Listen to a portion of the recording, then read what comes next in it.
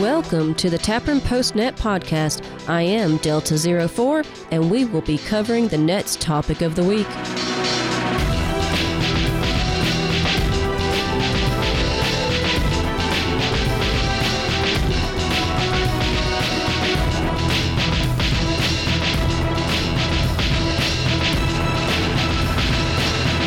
Welcome, y'all. I am Delta 04, located in the Redoubt of the South. This is Tapron PostNet Podcast, episode 14-04. Every Sunday at 9 p.m. Eastern, Tapron has an amateur radio HF net. The primary purpose for the net is to promote self-reliance and preparedness in all aspects of modern life. The goal of the net is to share and disseminate information that can help everyone achieve individual independence and self-reliance. During the net, we'll have a topic of the evening, so this podcast is a summary of the combined knowledge our check-ins share during the Tapron nets. If y'all have questions about Tapron, feel free to go to the following website, www.amron.com. Phonetically, that's www.alpha-mike-romeo-oscar-november.com. In the beginning of this year, the Amron Group and Tapron Group merged, so you can find Tapron information, including the net schedule and frequency, at the Amron site. All right, let's take a quick break, and then I'll provide y'all a net check-in report, and then we'll finally cover the June 29th Tapron net topic.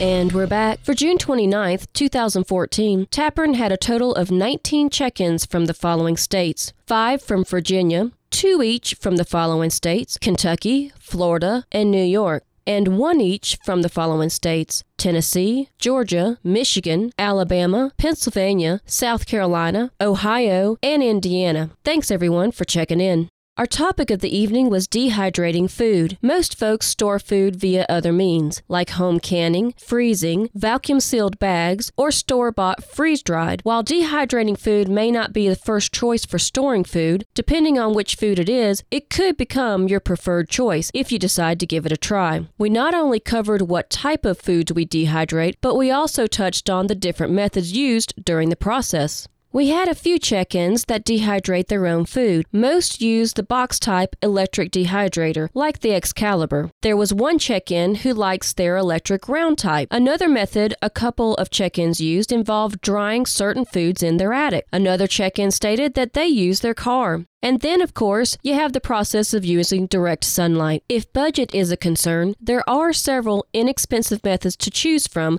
when it comes to dehydrating food. If you have an attic in your house, or workshop or barn, consider dehydrating food in the rafters. A couple of check-ins said when it comes to herbs, they actually prefer this method over an electric dehydrator, even the expensive box type. Back in the day, their grandmother used this method, and it still works for their family in these modern times.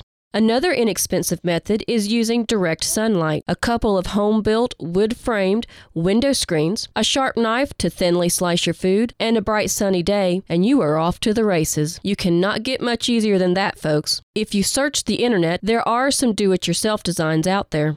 The next method requires a dehydrator that almost everyone already has. It is your vehicle. Basically, you use the heat from inside the vehicle to dry out the food. One of our check-ins said it does work. If you place your food on a tray or shallow box and put it on the dashboard so it can also get direct sunlight, it works well. A couple of things to keep in mind. Drying fruit or vegetables require a temperature between 100 and 150 degrees Fahrenheit. Now, I'm not going to get into all the different opinions on what temperature to use for which food. That's what the internet is for. But I will say it might be a good idea to use a kitchen thermometer in the vehicle, just to keep an eye on the temperature inside the vehicle. Depending on where you live and the time of year, you may need to crack a window to cool things down a bit to hit that ideal temperature range. Another item to use that most folks already have is an oven. While it can be done, I personally think there are less expensive options out there. The cost of running your oven for the required several hours it takes to dehydrate food can really add up on the utility bill. Just something to keep in mind when you consider the total cost. Next, starting to creep up in the price range, but still not bad, one check-in said they used the round-type electric dehydrator. There are a few different brands out there, and several big box stores have them if you want to run out and pick it up today. One thing to keep in mind, the fan is on the bottom of the unit and your round trays are layered up. So to try to get even drying with all your trays, you might need to rotate your trays throughout the process. The one check-in said he uses his and it works well. A couple of other check-ins said for them personally, they decided to pay more and go with the box type, which brings me to our last method. The box-type electric dehydrator, like the Excalibur or Wested brands, is a wonderful product, but fair warning,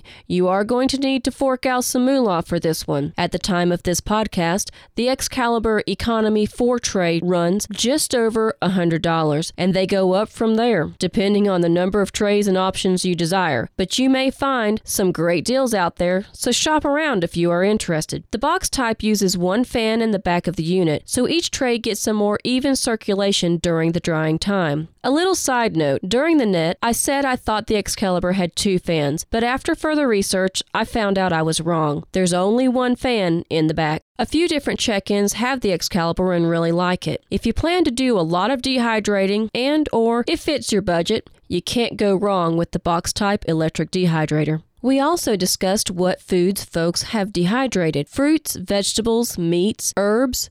Pretty much the sky's the limit. Apples were usually the first foods that came to mind for the check-ins. One suggestion when you dehydrate food that oxidizes quickly, like apples, consider first putting the slices in a bowl of lemon juice or a product called Fruit Fresh. This will help the food keep its natural color while it's drying. Other fruits mentioned were pineapple and blueberries, and don't forget strawberries and bananas. A couple of check-ins brought up that they used their dehydrator to make deer jerky and beef jerky. One suggestion when making jerky is to use parchment paper on the bottom of the tray. It will make getting the jerky off the tray and clean up a cinch. Another food that is popular is all types of peppers. One check-in said he likes to dehydrate his hot peppers, crush them up, and put them in a shaker. Folks always want to open the top to smell it and end up sneezing because of the wonderful but intense aroma from fresh dried peppers. Broccoli, celery, tomatoes, onions, mushrooms, and kale were also mentioned. It was brought up that kale is a great source of nutrition, which can be especially important to one's health during a prolonged emergency situation. One check-in said, even though their broccoli dehydrated well, it did not rehydrate to their satisfaction. Another check-in mentioned that they prefer to home can their vegetables, but dehydrate their fruit and meat. A third check-in stated they tried home canning and dehydrating some fruits and zucchini to see which method they preferred, and they ended up liking dehydrated fruit and zucchini better. Which brings up a good point. Everyone has their personal preference when it comes to how food is processed for long-term storage. Whatever method of storing food you go with, don't forget to later try to use a small sample with a meal, preferably before you'll need it in an emergency. A fun snack food mentioned to dehydrate was yogurt. Yes, yogurt. They take their yogurt and thinly spread it out on a tray covered with something like parchment paper and then dehydrate it. It ends up being a fruit roll-up that their kids love. I haven't tried it, but I've read you can also do that with pureed fruit. Speaking of fun snacks, other ideas were dehydrating small chunks of cantaloupe and watermelon. Cut them up about 1 inch by 1 inch and dehydrate them. They end up being like a piece of candy similar to the taste of a Jolly Rancher. Talk about a nice surprise treat for kids and adults alike. When it comes to pre- and post-processing of dehydrated food, several suggestions were mentioned. First, however you plan to later use your dehydrated food, cut it up that way beforehand. For instance, if you want rings of bell peppers and onions to later go on your steak, then cut them up in rings and dehydrate them in that shape. If you want 1/4-inch slices of carrots to later use in your soup or stew, then slice them up that way before dehydrating. One exception to that suggestion is herbs. The check-in suggested to dehydrate herbs and then chop them up. Otherwise, you'll have a mess to clean up. If you happen to forget and already chop them up, you can cover the top of each tray with some sort of paper, and that will help a little bit. Second, cut your food as evenly as possible. Then you won't end up with some super thin slices being too dry and some thicker slices still needing more drying time. Speaking of drying times, there are all sorts of guidelines on the internet about what temperature and how long to dehydrate certain foods. So search the internet if you are not sure, but keep in mind, a lot of that is going to depend on your location, time of year, humidity level, etc. They don't call them guidelines for nothing, but the internet can at least provide y'all a good estimate. A special note for post-processing fruit, and this is only for fruit. After you dehydrate it, a couple of websites suggest to settle or condition the fruit for a few days before you pack it for long-term storage. All that means is to place all the fruit in a plastic or glass container for 4 to 6 days approximately, and just shake it around a bit once a day. This will help the pieces get as even moisture content as possible. Then you can move the fruit into whatever long-term storage you have planned.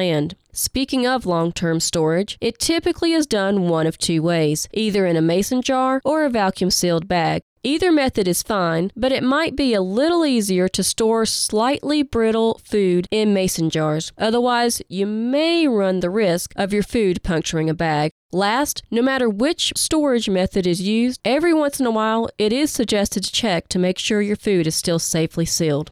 Well, folks, that was a lot of information, and I hope it was helpful to you. If all your food is currently processed or stored via one or two methods, there's absolutely nothing wrong with that, but consider expanding out a bit and adding some dehydrated food to your supplies. If nothing else, you can learn and try your hand at a new skill set, like dehydrating in a vehicle or sun-drying with wood-framed window screening. In an emergency where you might only have the sun as your energy source, you can still process some foods for storage, if absolutely needed.